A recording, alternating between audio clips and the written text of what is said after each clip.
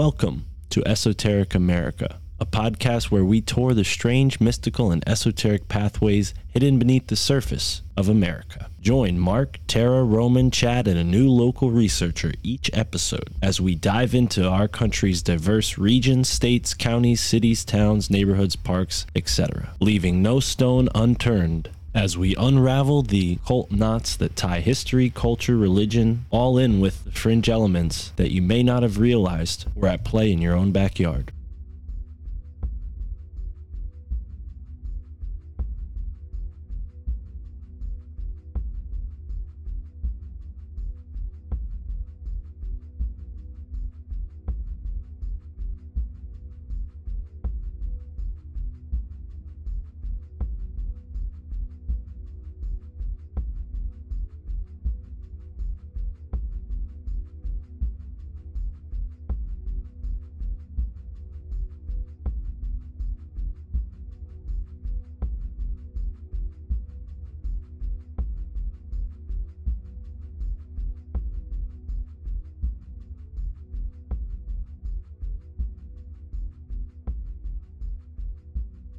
Well, let's jump right into it. Ladies and gentlemen, after a long hiatus, we are back here with the Esoteric America podcast. We're going to wish our dear friend Roman a happy birthday. He unfortunately cannot join us for this episode because it's his birthday, so happy birthday, Roman. But I do have my lovely co-host slash girlfriend, but I should put the girlfriend part first, Tara, joining us. Tara is here, and also Chad.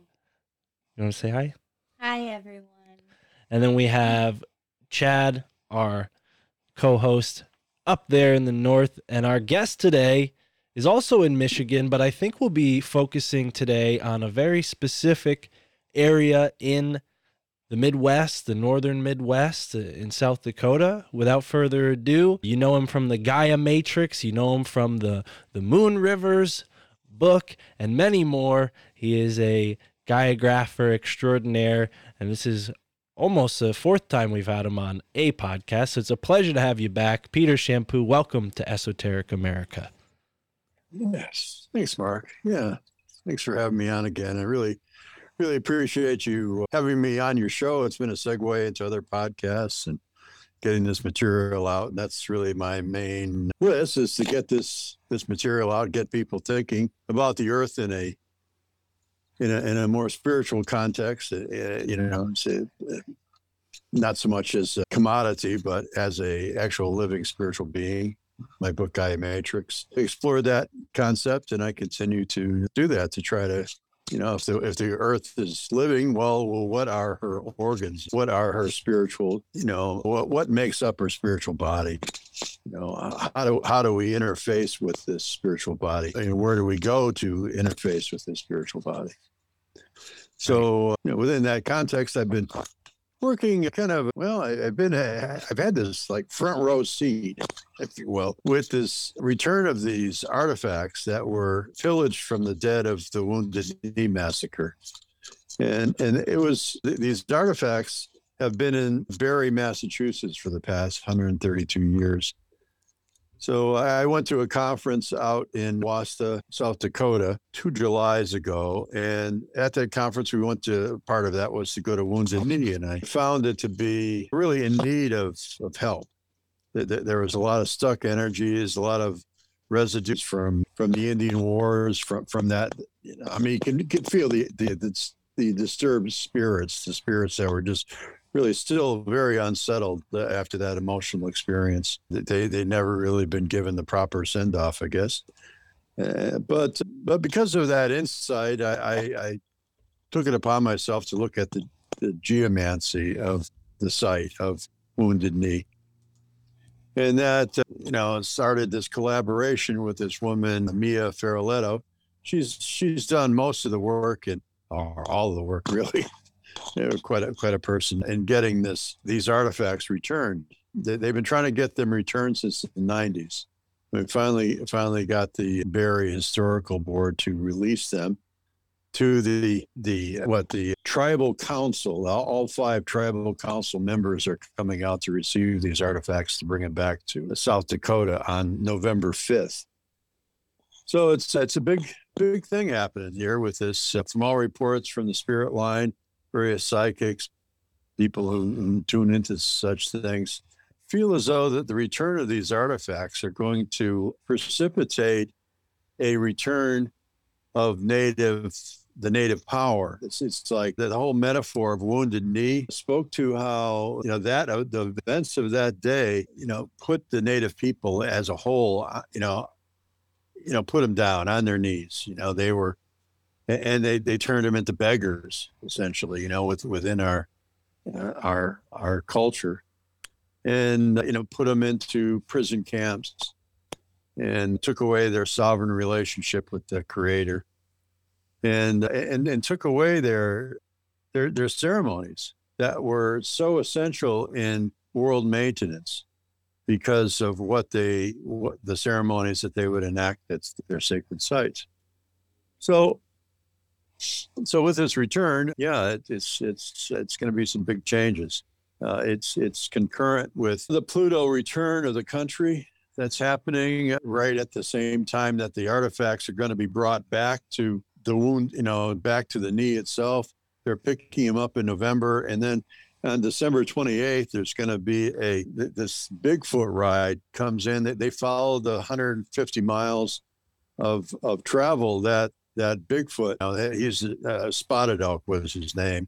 Bigfoot was the size of his feet. So it was, it's kind of a derogatory name, but it stuck. Kind of like nicknames stick. But so these riders come in, 30, 40 riders, on horseback come in on the 28th, and then these artifacts will be pulled out in a wagon to meet them, and that's the big it's going to be the big celebration, public celebration, and they expect more than 5,000 people. Dakota, wow.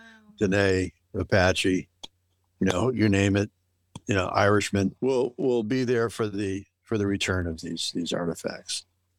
So yeah, it's really quite a thing. And so I've been working. I wrote an article for New Observations magazine on my findings at Wounded Knee, and that's being published, at the same time, for this December event.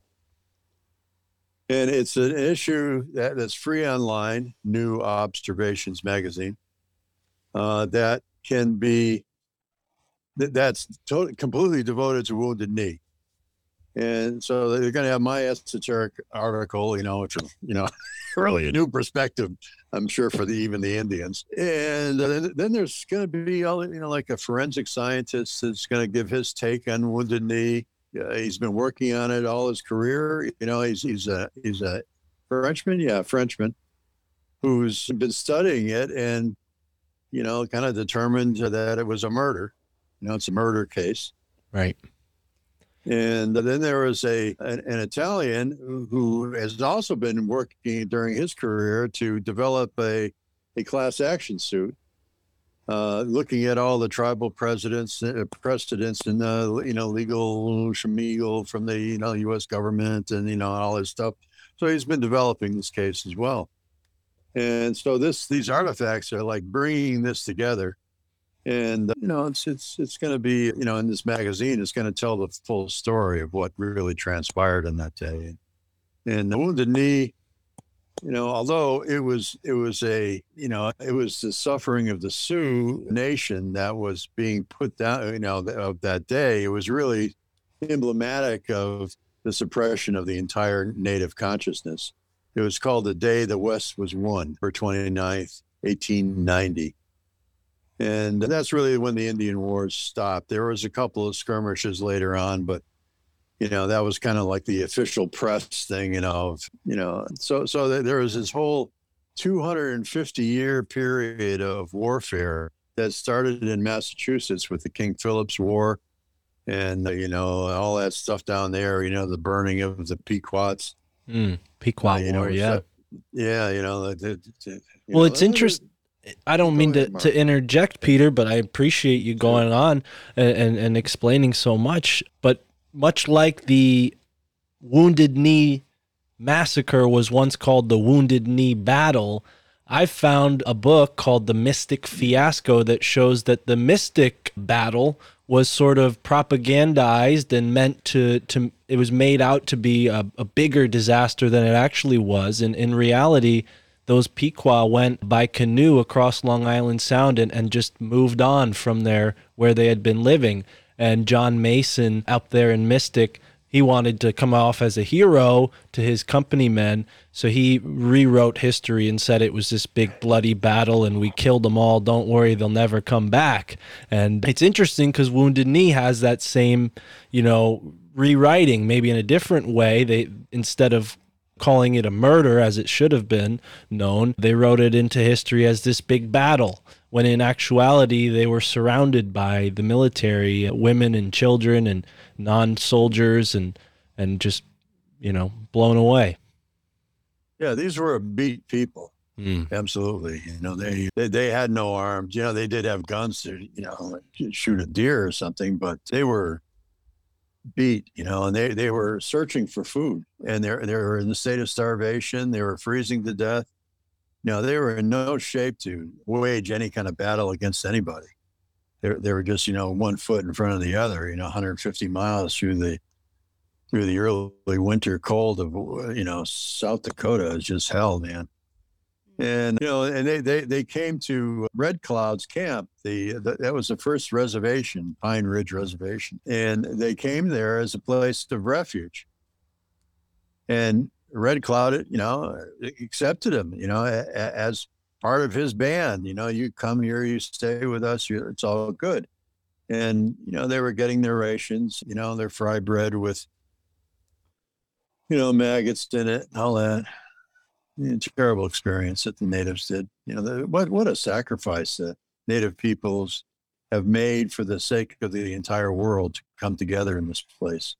They really need to, get off their knees and be proud of what they gave this world. I mean, it was what an opportunity, and it was only because of the natives and their lifestyle that it allowed. If the natives had been like Europeans, there wouldn't, America wouldn't have happened. It just wouldn't have happened. So it was, them caring for this earth and them managing the forests. They 1491, excellent book about what America was like just prior to Columbus arriving.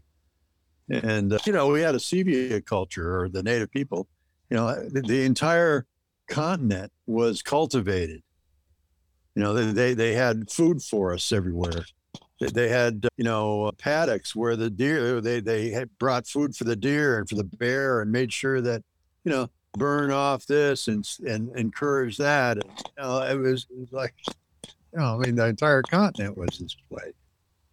And, it's a paradise that they had. And, the abundant life just, black in the sky with birds. And, what a place that they created. And they have a piece. And I think, Wounded Knee was something that, European pyramidal consciousness of, top-down economics, the king at the top, the corporate guy at the top, all his people who were down at the top with slaves beneath them. When they met the native people, it was so contrary to their worldview, because they were in a sovereign relationship with Creator, which is something the church was, man, you can't do that. You got to go through us. And they were in a sovereign relationship with the land. As wait a minute, you got to go through us. You got to go through the top guy. This is kind of like profit through suffering that the English economy and worldview has established around the planet right now. It was very contrary to that. So Wounded Knee they were encircled by, it's like the sacred circle of the native, especially the Sioux. Their symbol was this medicine wheel, essentially. And, there they were down in this valley, and there's hills all the way around it. And the 7th Cavalry, who was getting their revenge, this is a revenge killing for what many of those people that were there were also there at Custer's last stand. So, the 7th Cavalry had been itching to get their revenge, and this was an opportunity to do so. And they did it brutally and without cause. And they surrounded them in this sacred circle, but it was an anti-sacred circle. It was a circle of death. And it was, they had all these automatic weapons, like a Hodgkin's gun, a Gatling gun. A couple of them were spraying the whole area, killing soldiers as well as Native people, First Nations. And it was, they were a group of people that were doing the ghost dance. And that was a revival group. It was kind of like, like some cult or something, if you will, in our day and age, where someone's really inspired by this teacher and they all gather together, and there were Dakota there, but there are a lot of other tribes as well who gathered with these people because, they were doing this practice, the ghost dance. And it was a spiritual practice, and it was a mano, Deo, it was a man and God, and they were just doing this collective dance, and it was like Christ was mixed in with that. Christianity was mixed in with that. They were trying to assimilate, what they were confronted with and try to make it their own. And, they translated it into, okay, you do the ghost dance and it'll get rid of the white people. They'll leave and the buffalo will return and all this stuff. And so the U.S. government wanted to put an end to that because it was insurrectionists. And the church wanted to put an end to that because it was anti-Catholic, or it was interpreting the scripture in a way that they didn't approve of. So right in the middle of this, circle of death, there was this intention to ghost the ghost dancers. There just before everybody started to fire, a priest was shown up giving the last rites, making the sign of the cross. And as soon as he finished his last rite blessing of these people, they just opened up with everything. And they opened up for 9 hours straight, chasing down man, woman, and child in a 5-mile radius and just brutally stabbing them, clubbing them, shooting them point blank. I mean, it was just absurd, and like I say, they're starving people, they'd already had all their weapons taken away from them. And the historic history of the victors was that, there was this one Indian that, let his, I guess he was deaf and he didn't want to let his gun go, and it fired in the struggle to take it away from him. And when that happened, everybody just, just started to shoot. I've heard of that happening in Iraq, where it was a bullet goes off and everybody in the barracks just starts shooting out the window at everything, and it's like 1,000 rounds, 2,000 rounds later. But, it's just, there was no cause for that. But the only cause for that was sacrifice. They wanted to make a statement. They wanted to put an end to the native spirit. So, it worked, it worked.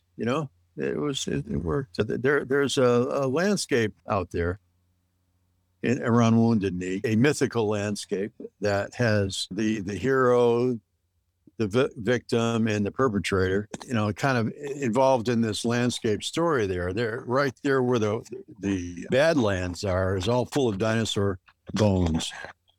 And then they had their sacred mountain called Bear Butte, which is where the Sturgis rally is. 800,000 bikers come there every year. It's kind of like as a pilgrimage site. They don't know why they go there. It just happens.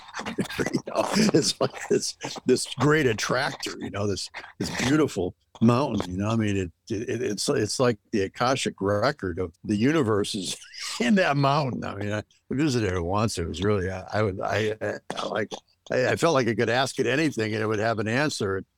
And that's the way the natives treated it. It was like the holy city of the high plains.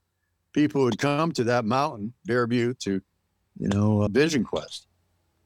And so there was, and then the people. So there was a story about this big monster, the Black Badlands, whose bones you can see right there, was killed by the hero bear, who in his self-sacrifice died of his mortal wounds. And you can see, like where he just kind of collapsed on himself and he's sleeping there, in death. And he saved, the bear saved the people from the monster who was devouring the people. So you got this drama triangle going on there, implicit to the land and implicit to the cosmology and the history and how they relate to the world. And out of the Badlands is where the 7th Cavalry came from, so it's like the devouring monster came in and, destroyed the people. But there's this missing connection with the Great Bear, how they set up the mass grave at Wounded Knee, where the monument is smacks of like Masons, which was 1890, is the height of Masonic Egyptian revival. And, they're all doing 33 degrees and everything. And 27, 23.5, like all these kind of numbers that work towards, power and control. And so they laid out the trench 33 degrees, east of north. Is that what it was? It's east of north. Yeah. So they had this alignment, 33 degrees, and it goes right to Rapid City. So all the, Rapid City is just full of, native. It's like a city, an apartheid city. If you're a native, you go there for groceries. Even if you got a PhD, they follow you around the grocery store. They have actual workers that just follow Indians around, make sure that they don't steal. And there's actually the Grand Gateway Inn in Rapid City has set into effect a policy that they no longer accept native guests. And where that gateway is right, like right down the center line of that that burial mound, that burial trench. And so there's this like suppression of native consciousness that kind of puts it back into the context of, it puts their power under the power of the Masons' 33 degree, frequency.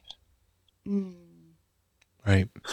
So my thing is to, okay, take that gravy site, move it over 3 degrees so that it's on 30 degrees instead of 33 degrees, and have that align. When it's at 30 degrees, it aligns right to Bear Butte. The heart. Mm-hmm. So it'll give the stuck souls who are stuck and entrapped, that have been ghosted, the ghost dancers who have been ghosted, will be given a pathway out of that trap, out of that Masonic trap, towards the hero, towards the Great Bear. Mm-hmm. And so that's kind of the piece I'm bringing to it, is to offer that. And how that's done is like, I don't know, like an exchange of, I don't know, maybe these artifacts should go to Bear Butte and be buried on Bear Butte, so that the native spirits, know where to go. They can follow it. That's where their scalps are. That's where their umbilical cords are. That's where their moccasins are. That's where their peace pipes are. It's all, it'll give them an attractive direction to go in, instead of this discordant thing of Rapid City, which is, Rapid City is all about taking away the sacred site of the Black Hills. The Black Hills are supposed to be forever, as long as the rain would shine. It was a big treaty. Dakota people would always have the Black Hills, sacred site. It was like, they're not there doing their ceremony. They are, but they can't do their ceremony because everything is owned. Oh, you can't come in here. I own this property, and this kind of stuff. And the sacred sites are all over that place. It's not just one place. That whole complex of mountain there is a sacred site, and it's essential towards the health of the planet.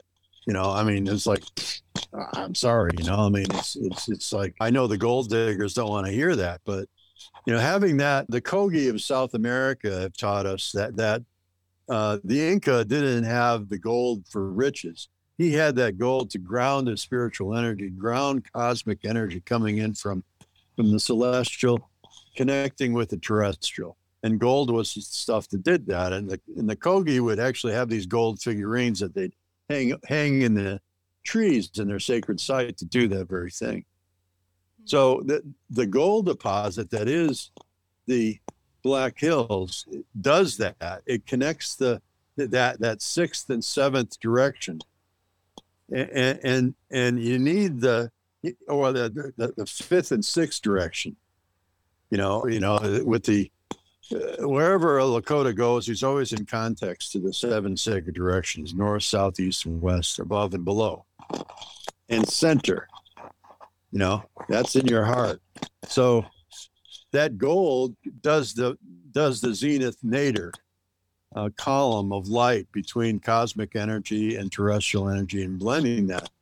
But you need that center in there. You need the native people in there doing their ceremony wherever they need to do it, whenever they need to do it, in order to maintain the world. It's the heart of all it is. And it's like, believe them, it is. And so, this returning of these artifacts, I'm hoping will just, wake up the world to the gift that is the native DNA, the native mind that still retains this, this capability. And it's like it's a gift that nobody else has. What a gift the native people are for maintaining the world in this way. And it's like, because of this transcendent view of God and everything, like we can just rape the earth and, look what it's got us, it's like the place is burning and, drought everywhere, killing and, it's just this endless war, so it's like, there's a lot of hope around the return of these artifacts. Yeah. So that's at the center of an earth ring. And that's really my spiel. It's like I found that there are all these rings around the whole planet. I've been past couple of years, I've been mapping them all out, trying to get out the encyclopedia of earth rings so that everybody can use these things. And it's, all these rings have these center points, and quite often the center point is a native sacred site. Right. Chad has a picture of the Great Lakes there, a map behind his right shoulder, and a T-shirt with the Upper and Lower Peninsula on it, and that the Sault Ste. Marie is the center point of that earth ring. You can see it quite, plain as day there. That spin field of the Great Lakes, and that's a native sacred site. It's a burial site, and so what did the Masons do? Well, they hauled in this single piece monolith, this slisk, and placed it right there on the gravesite. It was an act of syncretism, where they, one culture takes over the power spot of another culture, and it's like the church practiced that in Ireland, in places in South America and France, and all over the place. They would take like Druid sacred sites and put a church on it, and then whatever the deity was, they would come up with some saint that would match those qualities. And so there's a lot of Michael and Mary things, there's a lot of Bridget stuff, and but these were the sacred sites that were from the old Celts. So they did the same thing with the native sacred sites here, and that was part of taking over the Black Hills, and placing those Masonic heads at Mount Rushmore. It was a statement of overlordship over the native sacred site, and so now it's their sacred site. Right. So the motto of South Dakota is the Mount Rushmore state, as if that's the only thing South Dakota has to offer. Right. Yeah. And so that's the center of an earth ring. And the arc of the earth ring goes out to Grand Tetons and over to Pipestone. Pipestone was where they got the stone for the Calumet over in Minnesota, right in Minnesota, South Dakota border. And, it's pretty much a straight line from the Tetons through the Black Hills over to Pipestone. Yeah. Right. So, yeah, so I've been trying to pave the way for that to happen, to the return of these artifacts, the return of native consciousness to the land, to empower that, to entrain the ley lines that feed the Black Hills and that go through Wounded Knee, like opening this pathway for the return of the native spirit and the native mind to the land, which is that the land is like, it's only been, like 200 years, but the land is like, something's wrong here. It's like, where's my native people? Where are the people that love me? And the earth is like, wow, something's really wrong. I gotta send out some smoke signals and let them know that, the things aren't quite right. And, I think that's what's going on. It's like the earth is begging for the return of the native consciousness. Hmm. And what I see now in America, there's First Nations all over the place, and there's ley lines all over the place in esoteric America. But the one that I've been focusing on is the one that connects Barre, Massachusetts, where these artifacts were, and Wounded Knee, South Dakota, where they came from. And it's kind of, it almost seems like it was an esoteric, syncretism where they brought this, iconic artifacts from, where the West was won and brought it back to where the Indian Wars started as this kind of alpha and omega control mechanism. Hmm. So this museum, it was never open. And it's just a bunch of curio cabinets displaying human parts. It's like, from a Holocaust. Imagine a Jewish person in front of, you know what I mean? I don't need to paint that picture. Terrible thing to just even think of doing such a thing. They treated these noble, beautiful people like animals, and they, and they're the gift of the planet. It doesn't make sense. Well, it does make sense because, that kind of worldview, that consciousness really gets in the way of corporate expansion. Right. Right. And that's what all these colonies were predicated on. They were all betting on the value of the land. They were, investing in it, in its prospect, because they had only seen it as a commodity, and everybody that was on the land was in the way. And psychologically, the way that they maybe got some support from the common folk is by making it a religious battle, right? There was a religious reason. We needed to Christianize these people. Otherwise, they were devils. They were, bad and needed to be pushed off the land because God had chosen these colonists to take it over, so to speak. Yeah. Yeah. Yeah, Buffy St. Marie had a nice little talk I listened to, and she says one thing that's never talked about is that the colonials that came here under tremendous trauma. After 500 years of witch burnings and beheadings and and drawn and quartered and pull the intestines out and burn the gay people in the basket, the Burning Man, and all that stuff. It's just this is incredible brutality that is the European culture is brought to the fore there. And so it was like how they treated these people were just like how they were treated themselves. Right. We're all wounded and we need to heal these wounds in order to, this wounded warrior thing needs to be taken care of. And, otherwise we just keep on fighting and fighting and fighting and fighting. And so this ley line, I've been putting medicine wheels in my own technique of placing medicine wheels and prayers along the way. It's kind of like I'm creating a breadcrumb path for the spirits to follow back to Wounded Knee. So I've done pilgrimages. I'm going out east on the November 5th for the return of the objects, and then traveling with that. It seems like I'm going to have to travel with the objects back to South Dakota. There'll be like a a train of cars, going back along with these artifacts.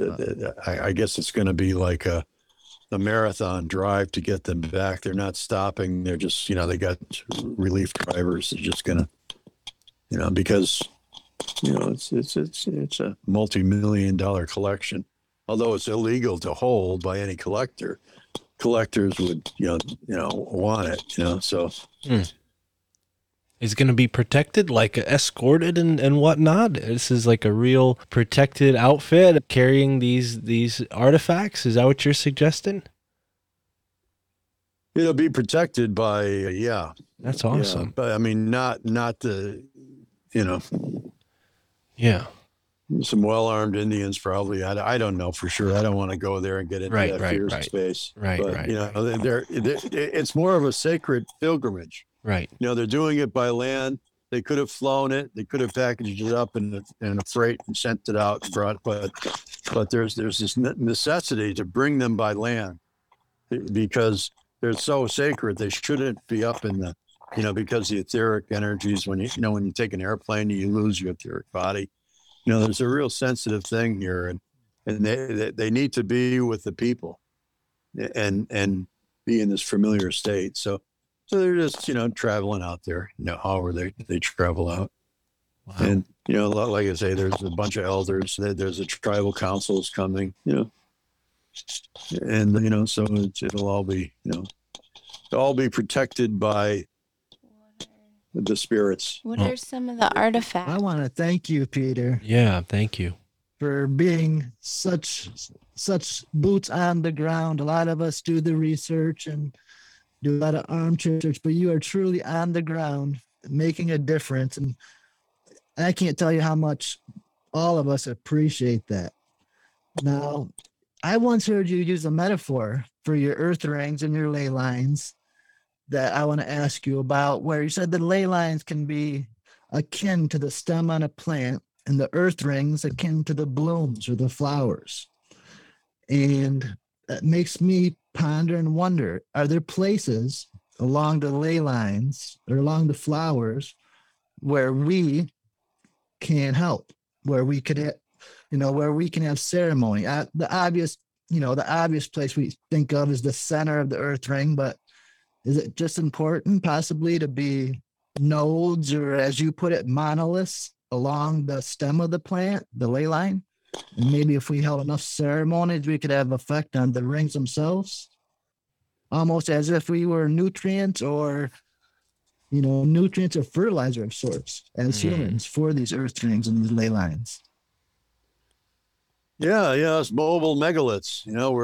We need to be mobile and not stuck in the ground like over in Stonehenge. We need to be able to be flexible and move along there's I've mapped out a lot of ley lines that you can find a spot along any of those. Place a wheel or place a bundle feeding the elementals that flow along these lines. This particular one that I'm working went from Boston out along Route 2 in northern Massachusetts, right up the Mohawk River Valley, through the Iroquois Confederacy, right there, through the top of the Finger Lakes, right through the Central Fire in Syracuse. So like doing ceremony in Syracuse is really important around that Central Fire, because that Central Fire is where Jefferson and Franklin came to learn about the Iroquois Confederacy, which they based the Federated States off of. So it was the Iroquois, the wisdom of the Iroquois that really guided the founding fathers on the government structure, the appropriate government structure. The failing of our federation is that they didn't have a council of grandmothers. That was the essential final word within the Iroquois Confederacy, was the council of grandmothers. And it's kind of like the Supreme Court's sort of like that, but not really. So all the chiefs want to go to war or get the glory of war. They can't go until they come to the grandmothers. And they always look at, well, how is this going to affect the seventh generation? And they want to have answers. And so that was the whole premise of this federation, was how is it going to affect the seventh generation? And that's not taken into account. It's like, how's this going to balance our books here, by blowing up stuff. Right. This has got to end. So, that, doing ceremony there is real important because that's on the longitudinal line of Washington, D.C. The Washington, D.C. diamond is up to 77th longitude, goes right through here, right through Onondaga, the central fire of Onondaga. So, D.C. is an important place to do ceremony. And to try to mitigate that, it's like they have the syncretism of this big obelisk that references the Great Pyramid, as a downshoot of energy from the Great Pyramid and instilling that pyramidal consciousness into the American worldview. And it's like, and the natives go there. They go out the mall, and every year they have a gathering at the mall where they, Native American church, they do peyote and stuff out there in the mall, do ceremony and drumming circles and such. They got the Native American Museum now down by the Smithsonian. And so there's an overlay there's a syncretism that's starting to gradually take root there. And the Onondaga are coming back into power, and it's like it's gradually, the consciousness is increasing. So that continues on over to Rochester and through Chatham, Ontario, and kind of it's very close to Niagara Falls. It's not exactly in Niagara Falls, but Niagara Falls is most, with ley lines that there's nodes, and then there's a waveform that follows that. So like Niagara Falls is on that waveform that is around that straight line. Then it goes through Michigan and kind of right through Houghton Lake. Houghton Lake's right, and right up there in the mitten. And is that where it goes? We have your book right here. We could look. but so it goes right through Michigan. And goes off into Pipestone, and then the Black Hills, and then the Grand Tetons, and then Mount Shasta, and then it goes to Hawaii, and then through Australia, through Zululand of South Africa, up the west coast of South Africa, through the grove of Oshun, who is the goddess, the Venus goddess of the Yoruba people, who are most of the Africans that came over here in the slave trade. And then it goes back to Boston again. So this is a great circle. It's an earth ring, if you will, but it's a ley line. So earth rings are the big ones go all the way around the earth. And so they're a ring, they're great circles. But ley lines often start and stop between geologic nodes, often granite nodes. So there's still like an electric current that runs between the two. That's the case in the south of England. Right. There's two, the Land's End and another one up there to the northeast. But so any of those spots, adding prayers, even being aware of that is often enough, because your consciousness is non-local, and you can be there in a flash and participate in that pathway, and that with Google Earth it's great fun because you can fly right along it and just just take this trajectory. Boston, just start out the line Boston to Syracuse and just stretch it out, and you see right where it goes. Or Boston to Hawaii, just do that, and then you got all the sites in between. Right. And I've been finding that there's actually, it looks like there's two lines that actually work that area, and they kind of entwine over a very long span, which is typical of a ley line. If you douse a ley line, there's always a plus and a minus. One going in one direction, one going in the other. So. Almost like what people would see as like a DNA helix spiral, this sort of pattern where it's two, waveforms passing over a main center line. Yeah. And where they cross, there's vortexes. Wow. That's now. So that's the stem.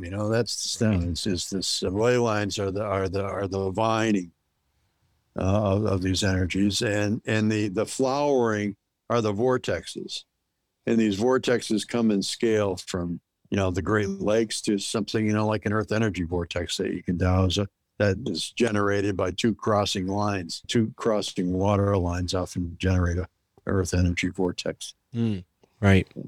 I've heard the example used by Robert Egby of, if you're in a field and you see a bunch of trees growing in one spot, there's a good chance that there's water intersecting beneath them. And if you douse in that area, you might find that there's an energy spiral. Yeah. Very interesting. Yeah. So here's another there. As far as timing for this goes, this guy, Rory Duff, has done a considerable amount of research on the breathing of ley lines. And he went out to this one in Bath, England, every day for 3 years or something like that. And he found that there was a pulse within the ley line that would occur every 8 days on a very regular basis, every 8 days. The ley line would come into harmony, where usually it's like, kind of like doing this kind of thing. It just, everything smooths out and starts to, like get this Lindiscape kind of happens. And he found that when that 8-day mark was when the Earth was passing through one of the solar plasma waves. So, and that's kind of, that's a huge discovery right there. So that went out to, well, all right. So does the sun have these solar plasma waves, very regular waves coming out from its sunspots areas, and so every time we pass through that, there's a harmonization of energies. So I mean, wow, to know, I haven't got what those, what the, I mean, that should be on a calendar. Right. It kind of reminds me of Jose Argelis's work with the dream spell calendar, and how that he talks about the waves coming from the galactic center and from the sun every so often. I don't know when exactly, but there's also the day out of time that is July 25th. July 25th. Yeah, we receive a wave from Sirius. And then I don't know. It reminds me of like Dan Winter's work too. That he does the spiral vortices, and it's like the different, maybe a certain frequency like is emitted at that point, and then you feel that. Yeah, absolutely. You got that straight. There are these points of harmonization that happen, and if we can find those and work with those, like work in concordance and conjoint creation with these energies, it's a lot more effective. And Jose, came at this more of a, just in an intuitive, spiritual, artistic way, and he was right on. Kind of the research since harmonic convergence and dream spell and all that came out is they've discovered that there is a wave that similar to the solar wave that's on a galactic level, and we go through that every 12,000 years. So that there's this mountain in a trough, and I think that there's a polarity, like under the mountain, it might be a plus, and then in the trough, it might be a minus, or vice versa. But you have this waveform that's going up and down around the galaxy, and we go through it every 12,000 years. And that's what, at the end of the Mayan calendar is 12,000 years. And so that's something that, Rory's talking about and looking forward to, is that we're moving into this space of high plasma within the galactic waveform. And when we go through it, it's like it purges off all that ash and trash. It just, I think we've been going through, for the past 12,000 years, we've been going through a very dark time. We're in this area of space where, what was controlled by negative entities, where they could flourish. It was like an atmosphere that they could flourish within. And, we move through this plasma wave over a 200-year period. And then we come out into this 12,000 years of good stuff. It's kind of what prophecy seems to be speaking of. Well, that would be sort of fitting with the Kali Yuga being split into 4 ages. 12 is a good number to split 4 ways. They have the age of bronze, lead, silver, and gold. Some other cultures interpret it in other ways, but it would make sense that we would be sort of cycling, almost like the way the zodiac works on us each year. We're sort of cycling through these many different variations of energy on different scales, and what you seem to be describing is one of the larger scales of this. Yeah, that's what that's what Rory is describing, and I've taken him for his research. I don't have to do it. Yeah, really appreciate that.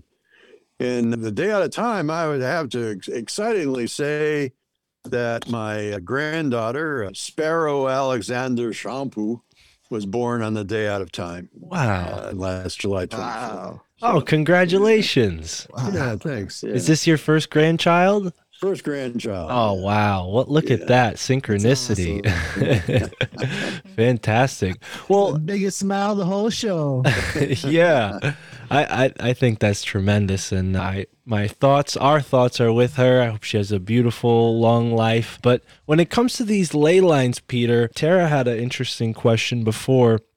And I want to take what she said and mix it into this question, which is, you mentioned a couple of the artifacts that were taken from Wounded Knee. Were there any other artifacts there? Any very significant, large artifacts? Was it mostly things that would have been carried on their persons? You mentioned they were sort of at their wits' end, so I don't imagine they had a huge, deposit of riches that were taken to these museums. But were there any sacred artifacts that were particularly worth emphasizing that were taken over there to Barre, Massachusetts?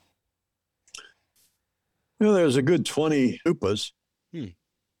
What's a chanupa? Probably chanupa is the peace pipe, the calumet. Right. And the wooden part wasn't there, but the bowl was, made out of that pipestone.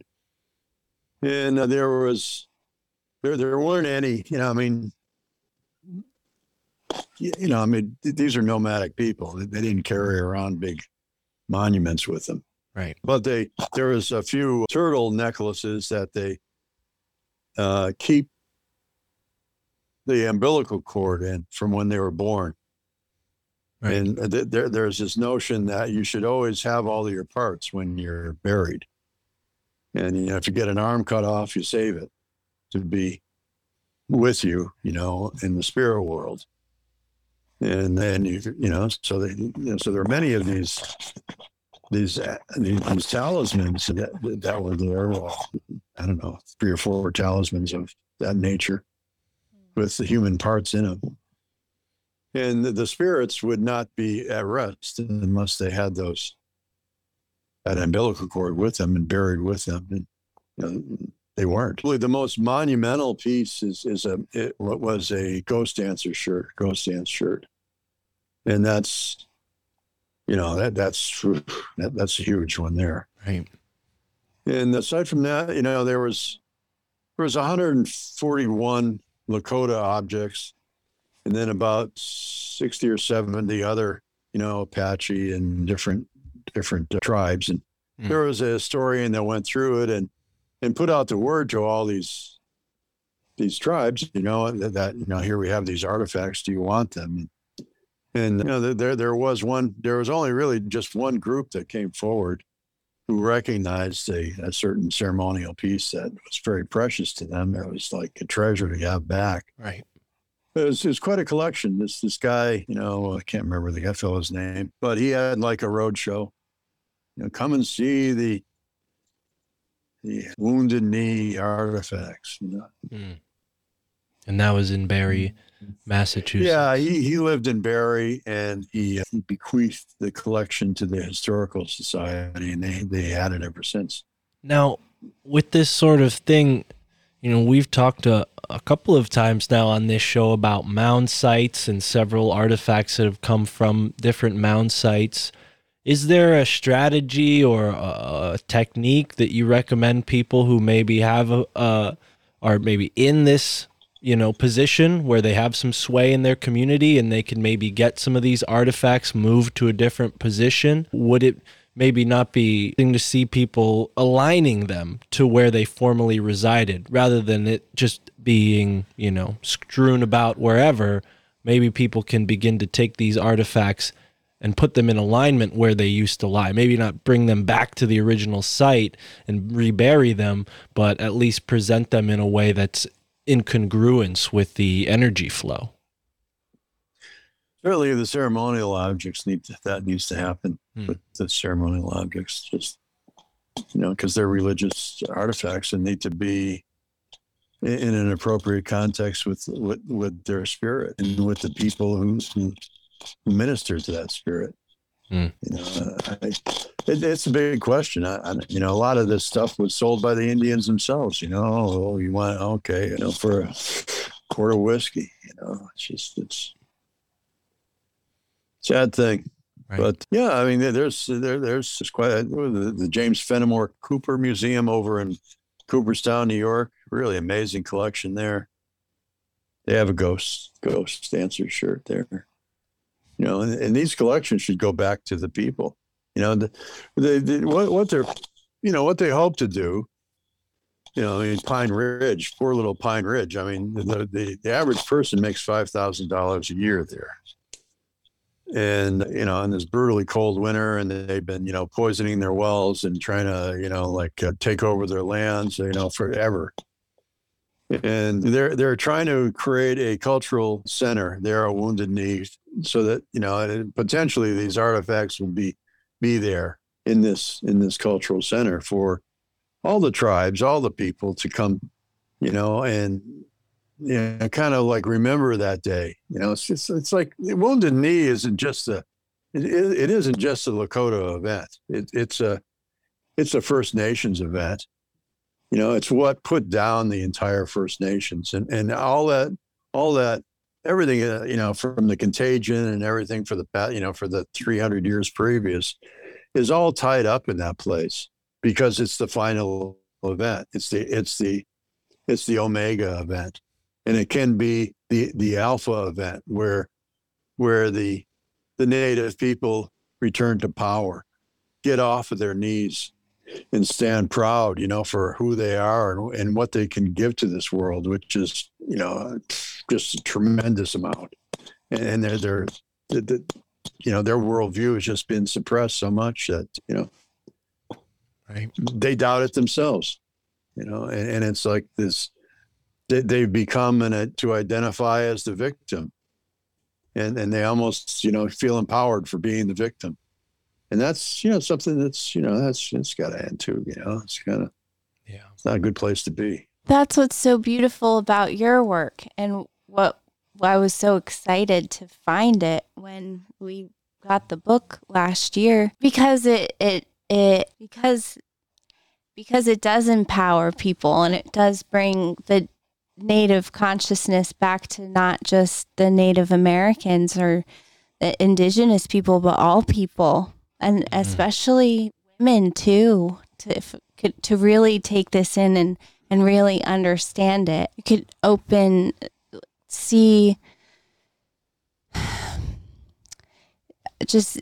where we are and who we are in a whole other way. But I mean, without and get rid of all of it opens up a whole new paradigm, for lack of better words. Yeah, it does. Yeah, it blew my mind when I first found it, and I was like, "Yeah, this is great." I put it out. I thought everybody would want a copy of my book, and they're they do. They just haven't been shown it yet, Peter. Trust me, they do. When they realize what's in this book, they will. And that's a big reason why we wanted to create this show, and of course have you on as a guest, but. I'll tell you what, in the short 10 episodes we've done, and we hope to do many more, we've seen a lot of people inspired to go digging in their own backyard. And I think that's how we're going to really change this world, is by doing it on an individual basis, and starting where you live first, start in your own backyard. I mean, for example, Tara and I, we found a birdstone. That's what Chad helped me understand it could be. We're really not sure, but it's this very large glacial erratic stone perched on top of another stone. I haven't seen it in any of the books that categorize these types of things. And it's shaped like a bird, and it points exactly west, and it just so happens to be along one of the ley lines that you have in your book. So, this was so tremendous for Tara and I, because we're just driving along the road. We know where your ley lines are, so we kind of have like a little rough idea of where they are in Connecticut. So we drive in those areas, and we're like, okay, let's go and see what we find today. And sure enough, I see a large standing stone off the side of the road, and we pull over, and beyond the standing stone, some 30 feet up on a hill, was a perched boulder, a boulder on top of another boulder, and it seems to be aligned with, at least with the sunset. So it's very, very fun to learn this stuff, because it opens up a whole new pathway, literally. It does. Yeah, thank you. Yeah. To address Tara's observation that we're all Native Americans. The Native Americans don't want to be called Native Americans because we're all natives. We're all from here. We all ate the soil. We all grew out of this land. And I think that the sacred circle is something that grows out of this land. It was, it wasn't the native people who invented the sacred circle. It was the land that created it. And after you live here for a while, after a few generations, your DNA starts to resonate with this place, and it wants to express itself. And it expresses itself in this freedom mode, which is a Native American, how they, the sovereign relationship with God, from the center of the circle. That's, the pyramid is one thing, but with the circle, it's like you have the center point. And that's that sovereign relationship with all that is. And that's, that couldn't more accurately describe the American character right there. And, so what you look at, it's as a continent, we're the only continent that's a circle. We have the Gulf of Mexico looks like a circle. The Arc of Mexico, California looks like a circle. Great Lakes looks like a circle. The Colorado Plateau looks like a circle. So there are these rings everywhere. There's these circular, kind of like sacred templates all over, spotting like, well, the natives call it Turtle Island, and it's like, geez, how did they know it looked like a turtle from space, Right. And all these rings all over it look like turtle plates, the 13 plates that make up a turtle's back. It's like, I don't know. I'm just observing, I'm just a pattern. As a stonemason, I was trained to look for patterns in order to make a wall look nice. And that pattern thing is something that's intrinsic to all humans, because, if you didn't have the pattern, you wouldn't survive. This route here is dangerous. I shouldn't go there. There's a snake pit over here. I shouldn't go near that. That's where the snakes hang out. Things like that.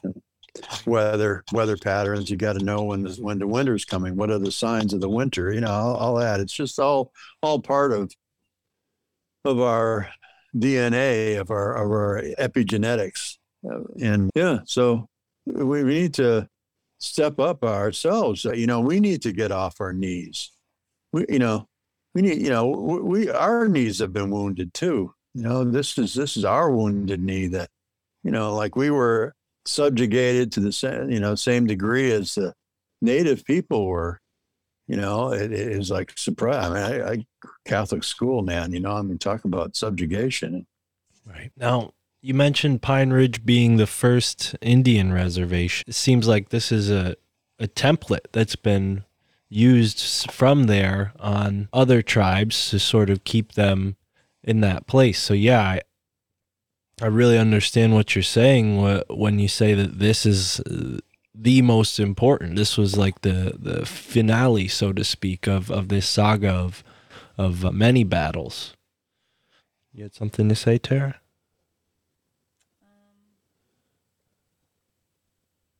Sorry, I cut you off. Go ahead. Yeah. I don't remember. All right. Well, Chad, save us. I've noticed you've been taking some notes. You got a question? We have a little bit more time here, coming close to the end. Chad. I got a comment, something Peter said previously that helped me really to more fully understand his earth rings. And for years, I would look at Peter's books and I would see the circle on the map. And, that made sense to me. But it took him saying in an interview that these aren't just circles on a map, these are spheres on the earth. These are three-dimensional spheres. They're not just rings on a map. They go underground, they go above ground, they go up. And this, for me, really helped me to visualize these rings. So I just wanted to bring that point up so other people can also visualize them in that way. Because I think that makes a big difference rather than just a circle on a map when we visualize them like that. Right.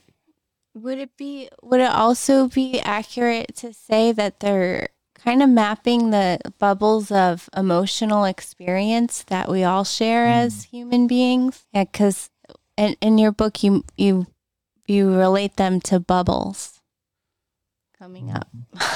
Tiny bubbles.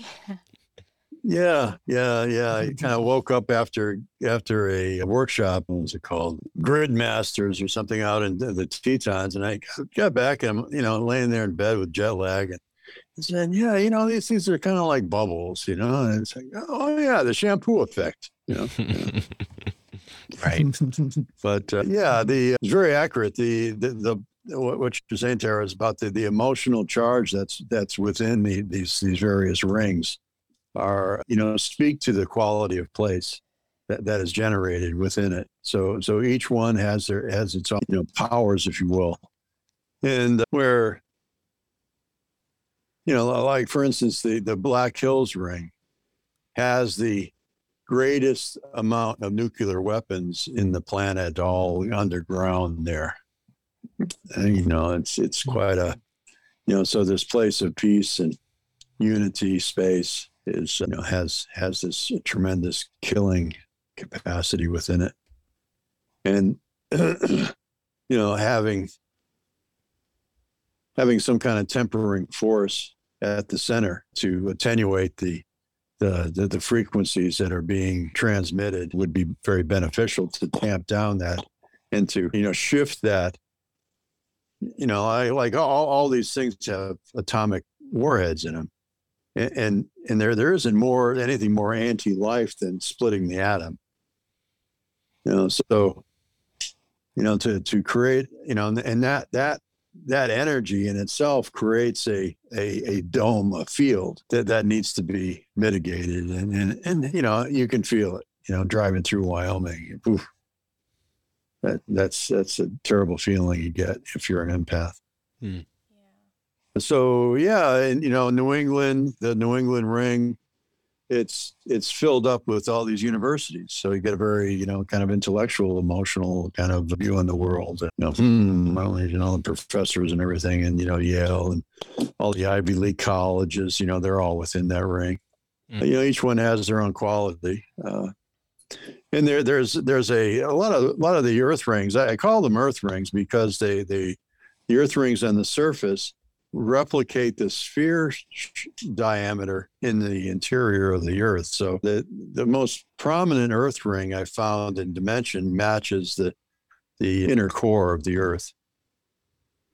And it's the inner core itself is a model, if you will, the inner spheres of the earth from, inner core to outer core to mantle boundaries where the ringwood layer of four oceans is, and then out to this, relates to Pluto, Mars, Mercury, or Venus, which is almost like a hair smaller than the Earth. So it's like the Venus is just smaller than the Earth as the lithosphere is thick. So it's like this. So there's this visceral conversation between planets, but that particular proportional radiance coming out of the Earth is the same as the human eye, is the same as Stonehenge, is the same as the Aztec calendar, is the same as, the Dura ceiling, is the same as the quantum fields. These mathematical theories of everything have the same model within them. And, quantum gravity models, same thing. And recently, actually, October 9th, there was a gamma ray burst that hit the planet. The largest gamma ray ever recorded. It's on, Google News and stuff right now. But when it hit, this detector out in space was like, yeah, wow, this huge gamma rays, so all these arrays all over the planet, focused their instruments on where this energy was coming from. This gamma ray was coming into the planet, and right there was the Earth rings in the pattern of the gamma rays that were coming into the planet. So it seems like these Earth rings are a product of gravity. It's like what happens. It's like how gravity is seen somehow. So when you use Earth rings, this Earth ring pattern in your wheel work or in your intentional space, you're in resonance with gravity. So your intention has gravity, and your wheel. I use this Earth ring pattern that I'm describing is by the 4 polygons that you can draw out of an enneagram, a 9-pointed star. So like if you go 1 to 1 to 1 to 1 to 1 1, you get the Venus thing, and then if you go 1 to 3, you get a triangle of 3 triangles, and that frames the outer core. And then if you go every 4th one, you get these very elongated star points with a very small thing at the middle. And that's the same geometry as an Earth energy vortex too. Like Earth, when you douse it, you get these clockwise and counterclockwise patterns that emerge, and there's always this eye at the center, and the eye is peaceful. There's no vortex going either way. So, I know some people have developed this thing called the Holy Grail vortex, the Mary Hardy and company out in Temple of Saqqara in Allegan. And, they use this, they developed, a model based on this template to using the great invocation as a kind of word power to empower this vortex, counterbalanced vortex. And Mary Hardy has some great videos on it in her YouTube website. But yeah, this is some great tools. But I mean, seeing that gamma ray burst was like, oh man, this is something else. I'm onto something here. And I don't know. I have tried to have the Academy have a look at my stuff, but because I'm not a part of the Academy, and I don't have, you only get validated by the Academy if other people can validate your work. But if you're doing something that nobody else did, there's no way of being validated.